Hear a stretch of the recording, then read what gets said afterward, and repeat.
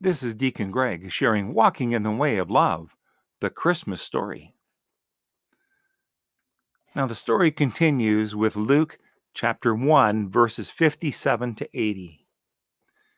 Now the time came for Elizabeth to give birth, and she bore a son. Her neighbors and relatives heard that the Lord had shown his great mercy to her, and they rejoiced with her.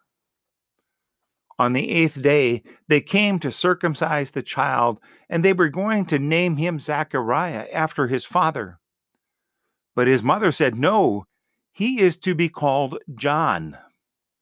They said to her, "None of your relatives have that name." Then they began motioning to his father to find out what name he wanted to give him. He asked for a writing tablet and wrote, "His name is John." And all of them were amazed. Immediately his mouth was opened and his tongue freed, and he began to speak, praising God. Fear came over all their neighbors, and all these things were talked about throughout the entire hill country of Judea. All who heard them pondered them and said, "What then will this child become?" For indeed the hand of the Lord was with him. Then his father Zachariah was filled with the Holy Spirit and spoke this prophecy: "Blessed be the Lord God of Israel, for he has looked favorably on his people and redeemed them. He has raised up a mighty Savior for us in the house of his servant David.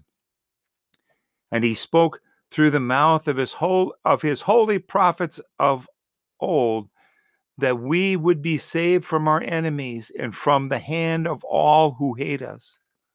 Thus, he has shown the mercy promised to our ancestors and has redeemed his holy covenant, the oath that he swore to our ancestor Abraham, to grant us that we, being rescued from the hands of our enemies, might serve him without fear, in holiness and righteousness before him all our days. And you, child, will be called the prophet of the Most High, for you will go before the Lord to prepare his ways, to give knowledge of salvation to his people by the forgiveness of their sins. By the tender mercy of our God, the dawn from on high will break upon us, to give light to those who sit in darkness and in the shadow of death, to guide our feet into the way of peace." The child grew and became strong in spirit, and he was in the wilderness until the day he appeared publicly to Israel. How often are we amazed by the workings of God? I know that I am still amazed when God makes something happen, just like the people in this passage. Zechariah knew the role that their baby would play in the future. He was told by the angel that her baby would be the savior of Israel, but not the how, when, or where.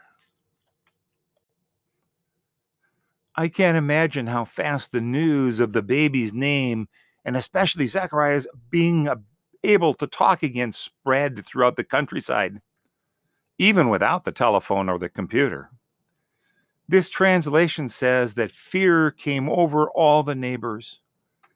I'm thinking that fear is probably not the correct word as we know it.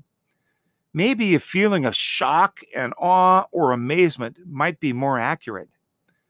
Can you hear the neighbors as they share their own ideas of what will become of John as he grows up? I wonder how long it took before all the fuss ended. As John grew up, I can hear the neighbors saying to one another, "I told you so."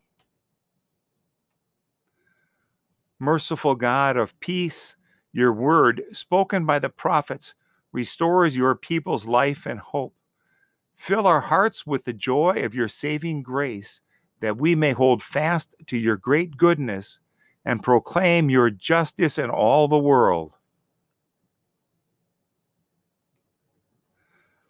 Tune in for the next part of the Christmas story next Sunday. Thank you for joining me on my walk in the way of love. Until next time, may you stay safe and healthy and share the love of the Lord. And remember the reason for the season.